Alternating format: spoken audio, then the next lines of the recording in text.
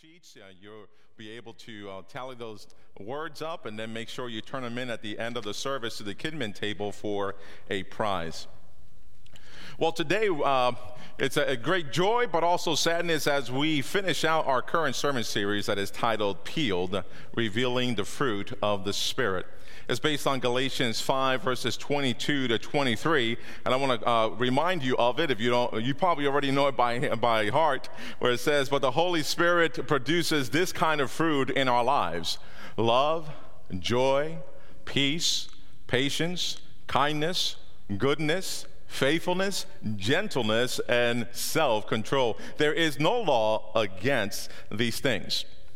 Now, if you have missed any of our sermons throughout this week, I do encourage you to go back. They are on our YouTube page, and we'd love to be able for you to get back into, going into what, for example, a word, for example, love or peace or kindness. We really brought it down, and I pray that it has been blessing to your life.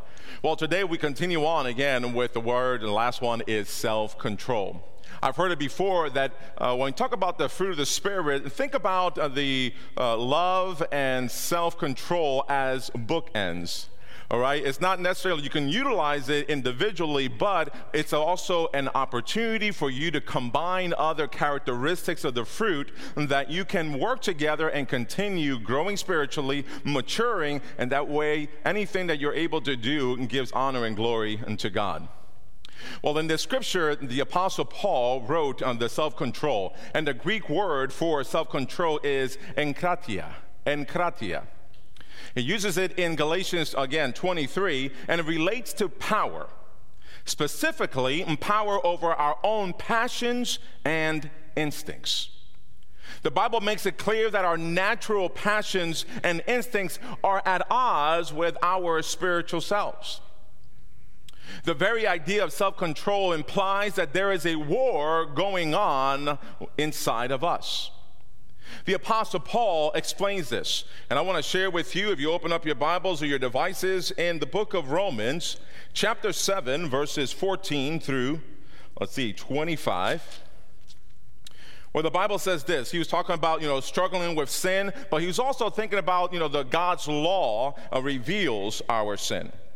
So in verse 14, and I'm reading from the NLT version, "So the trouble is not with the law, for it is spiritual and good. The trouble is with me, for I am all too human, a slave to sin. I don't really understand myself, or I want to do what is right, but I don't do it. Instead, I do what I hate. But if I know what I am doing is wrong, this shows that I agree with that the law is good. So I am not the one doing wrong. It is sin living in me that does it. And I know that nothing good lives in me, that is, in my sinful nature. I want to do what is right, but I can't.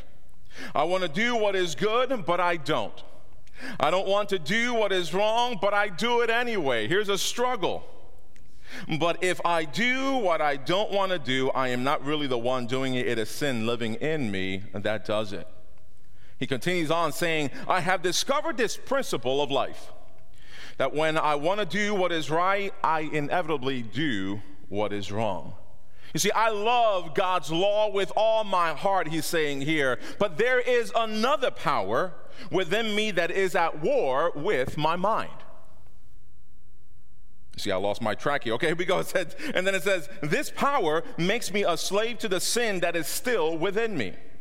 Oh, what a miserable person I am. Who will free me from this life that is dominated by sin and death? Thank God the answer is in Jesus Christ our Lord." Amen. When reading the words that here the Apostle Paul is saying here, how many of us struggle with self-control from time to time? I'm not asking you to raise your hand here. Don't raise your hand. But how many of us struggle with self-control from time to time? You see, there are different levels of losing your control. There are people, when they lose control, they take things, whatever's around them, and they break it, or they throw it against the wall, or they punch the wall, or whatever it may be. But also, there are other things that we may lose control over. For example, you're driving on a highway, and you're going the speed limit. And then you see that as you're hearing the music or you're speaking with somebody, cars are just flying by you. Ooh, the temptation. And all of a sudden, you lose that little bit of control and be like, you know what? They're not being stopped. I can go along with traffic. So you get the temptation, you feed into it, you lose the control of being away from the speed limit. And then, whoop, whoop.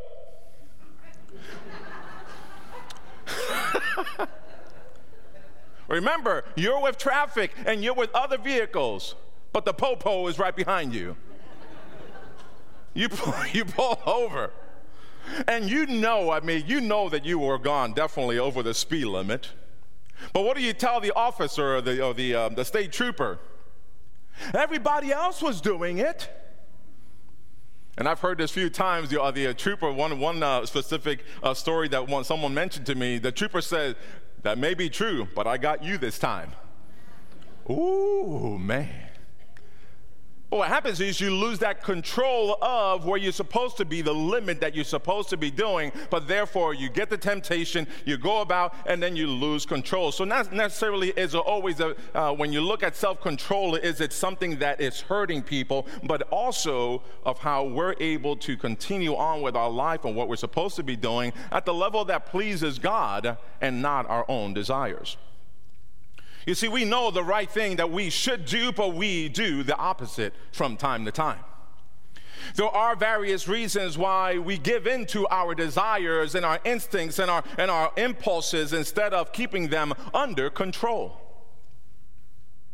If you don't watch what you're doing and don't keep our emotions controlled, our chances of hurting ourselves or others increases. Let me give you an example. Because of jealousy, the jealousy of Abel, God warned Cain of the dangers of not controlling these evil instincts. We go back to the Old Testament book of Genesis, chapter 4, verses 6 through 7. It's written, "Why are you so angry?" the Lord asked Cain. "Why do you look so dejected? You will be accepted if you do what is right. But if you refuse to do what is right, then watch out. Sin is crouching at the door, eager to control you. But you must subdue it and be its master." You see, God is telling us as an example to Cain and telling us that be careful that when you become jealous, be careful when you are tempted to do wrong, control it. You be the master of whatever is trying to control your emotions. But many people, they would rather give in to those impulses that control them. Despite God's warning, Cain murdered Abel, his own brother.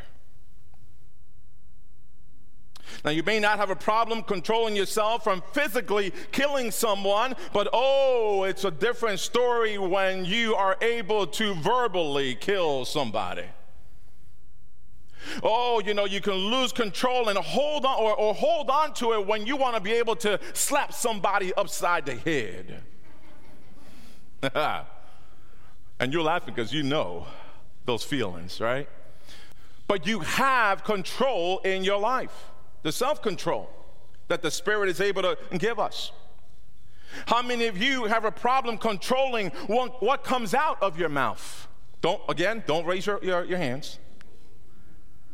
I'm not asking you to raise your hands, but the question is so that way we can reflect on, do I really have a control problem with my mouth and things that I say?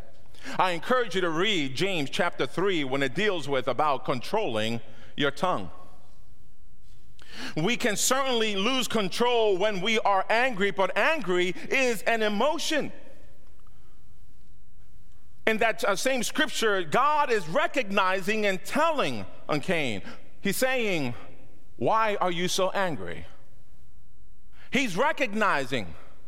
We also have to recognize when we're angry. It is an emotion, and it's not necessarily bad when we get angry because it shows that you're passionate about something. I've gotten angry at the sight of injustice. I've gotten angry and still get angry when I hear of innocent bystanders being the victims of drive-by shootings. And in fact, those of you who are online, I want to hear from you. Put in the comments of what you still get angry with. Again, anger is an emotion, but if we are not careful and self-controlled when we are angry, anything can happen. But we are reminded in Ephesians chapter 4, verse 26, don't sin by letting anger control you. Remember, we must master it. There's a story in the Acts of Paul when he's imprisoned, being called before the Roman governor of Judea and his wife. In Acts chapter 24, verses 24 and 25, it says this.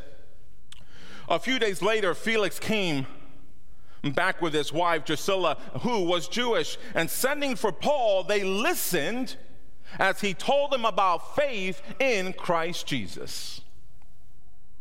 And as he reasoned with them about righteousness and self-control, and by the way, it's the same word that he used in Galatians 5:23, and kratia, and the coming day of judgment, Felix became frightened. Go away for now, he replied. When it is more convenient, I'll call for you again. Notice, ladies and gentlemen, when Paul starts talking about righteousness and self-control and judgment, Felix becomes afraid and does not want to hear anymore what Paul had to say. He told them, when it is more convenient, I'll call for you again. Now, how many of us find ourselves saying the same thing? Think about it. It may not be the Apostle Paul, but week after week, the message of Christ is being preached all over the world. The Word of God is shared. The Spirit of God convicts us of our wrongdoing, encouraging us to change our ways. But it's so tempting and so easy for us to say, go away for now. I'll deal with self-control when it's more convenient for me. It says, when I am ready, when I get older, when I settle down, when I do this, when I do that. Now, if we are going to ask a question of when, then why not ask, when will I start to show self-control in my life? When will I change my ways to reflect God's way? In Romans chapter 12, verse 2, says, don't copy the behavior and customs of this world, but let God transform you into a new person by changing the way you think. Then you will learn to know God's will for you, what God's will is for you, which is good and pleasing and perfect. He's able to produce in you a new person within you, the way that you're thinking. You're probably saying, oh, I've always lost control. Anything like that can just have me just flip out. But if you transform your life and allow God to work in your life day by day, you're able to come as a new person. We're able to do so on every day. We're able to wake up and say, God, here I am. Thank you for another day of life. Allow me to continue to do everything I'm able to do. And I know there's going to be struggles in the morning. I know there may be struggles in the afternoon. I know there may be struggles in the evening, but God, make me a new person. That way my will can reflect your will. And anywhere I'm able to do and anywhere conversations I'm able to have with other people, let it be self-controlled. When we use God's will to overcome our natural passions and instincts, we become people of the light and God is pleased. In Ephesians chapter 5, verses 6 through 10, the Bible says, "Don't be fooled by those who try to excuse their sins, for the anger of God will fall on all who disobey him. Don't participate in things that the things that these people do. For once you were full of darkness, but now you have the light from the Lord. So live as people of light. For this light within you produces only what is good and right and true. Carefully determine what pleases the Lord." You see, self-control is the power the Holy Spirit gives us to win the battle raging within us. Without it, the battle is lost. Self-control is not only critical in our personal battle about sin and temptation, it also helps us in many other situations we face on our daily lives. Self-control is the power the Holy Spirit gives us to win this battle within ourselves, a war that goes between our spiritual selves and our natural passions and instincts and impulses. Self-control is the power we use to resist temptation and avoid conforming to the things of this world. And that is a message many, like Cain and Felix, don't want to hear. They want to be able to see that, okay, I am the way who I am. God's going to have to love me the way, and God loves you. But if you continue living the way that you do and not representing who God truly is there really a change in your life? Part of those, the fruit of the Spirit is self-control, and we as Christians, as followers of Christ, should have that as one of the characteristics in our lives. Self-control is a gift that we cannot take for granted, but must be intentionally cultivated. Self-control is crucial to the health of all other fruit of the Spirit. It is the brake that stops our natural reactions and allows the other fruit of the Spirit to take over, such as love and kindness and gentleness. With self-control, we can nurture and grow those other characteristics of the fruit. Without it, they wither. And let me share something with you before I close out this message. Is that when we think about the fruit of the Spirit, it's not the fruits. Every one of us has, when you go into a grocery store or to the produce or the area, or go to like the farm or picking out apples, for example, man, that, wow, this apple can be so juicy. This apple can have that crisp crunch, whatever you're feeling like. So it's going to satisfy that hunger in you. And then when you go and get it, you go and bite into it, and oh man, it's just nasty. It doesn't have that crisp crunch, I like when they go, it's like, ooh, yeah. I love that, those kind of apples. When your mind is already saying, okay, I see the fruit. I want to satisfy that hunger that's within me. But in our spiritual lives, are people doing the same thing? I want the fruit that the Holy Spirit that is evident in that person's life. And when they go and test it, are they disappointed? Or are they satisfied to know that when you are tested, that they're seeing the fruit of the Spirit in you, of love, joy, peace, patience, kindness, goodness, gentleness, faithfulness, and self-control? In the battle of good versus evil, ladies and gentlemen, in all areas of our lives, self-control feeds the fruit of the Spirit and starves the fruit of the devil. So if you are taking notes out there, I want to share with you a few things regarding self-control. Self-control returns love for hate. Self-control seeks joy and resists despair. Self-control pursues peace and rejects violence. Self-control chooses patience over impatience. Self-control offers kindness and rejects vengeance.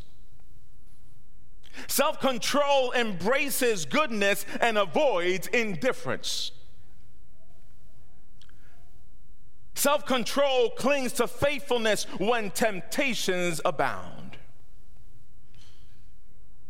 Self-control speaks gentleness and responds to anger. When we think about self-control, we accepted Jesus Christ as a Lord and Savior. We have that characteristic of God in us. We have to know how to apply it, how to act upon it. There's a proverb, chapter 25, verse 28, that says this: a person without self-control is like a city with broken down walls.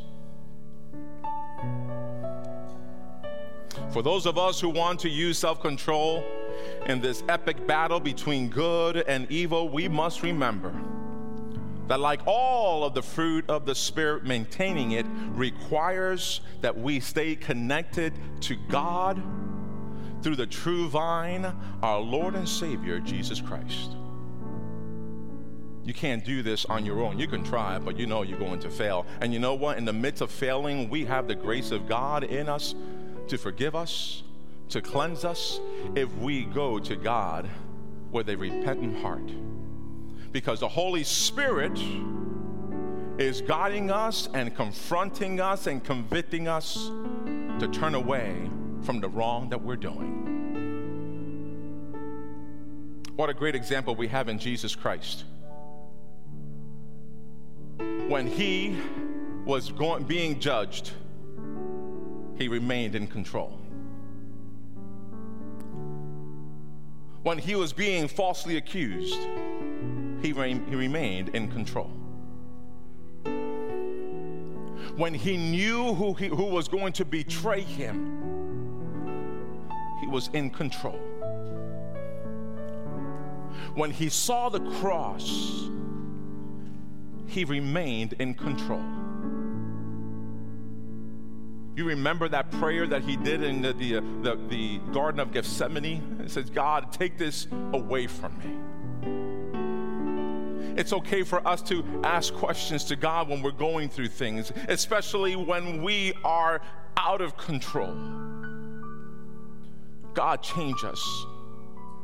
Take this anger away from me. Take this bitterness away from me. Take this hatred away from me. Because it is affecting my life and the relationship I have with others. Let the fruit of the Spirit in me, let people see you in me, God.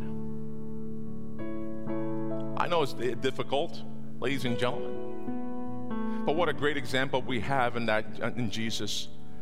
And even when he saw, as I mentioned, even when he saw that cross, he was thinking about you, he was thinking about me, and all others who believe in him, so that they should not perish but have everlasting life.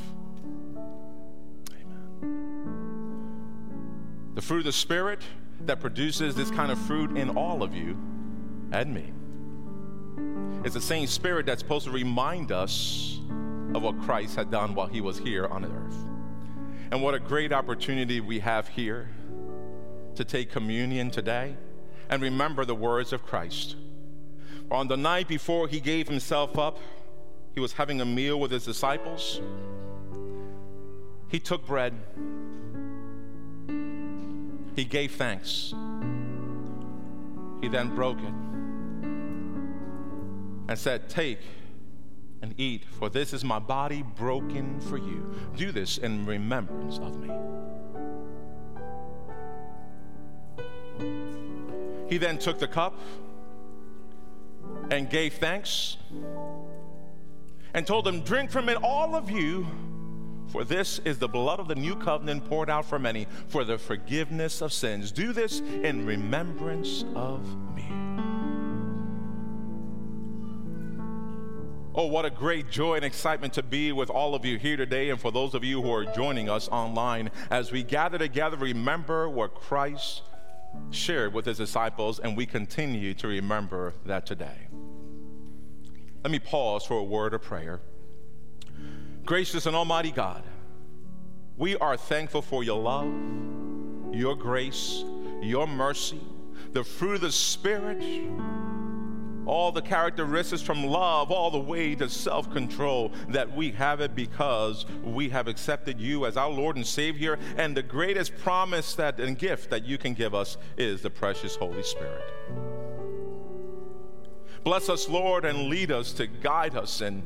But before we take communion today, give us a moment, God, to listen to our prayer, that we can ask for forgiveness for getting out of control at times, for still carrying something within us that is affecting our relationships, it's affecting our health, it's affecting our lives. So I pray, God, that you listen to us at this moment as we come before you to confess our wrong.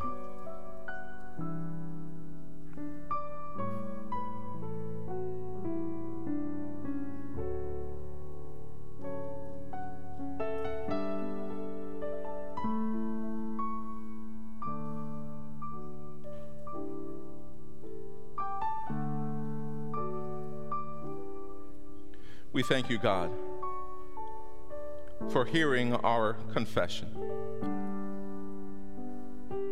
for seeing our repentant heart. We thank you for forgiving us, for cleansing us, allowing us to come before you and remembering what Christ has done for us. His body broken, his blood that was shed for our sins.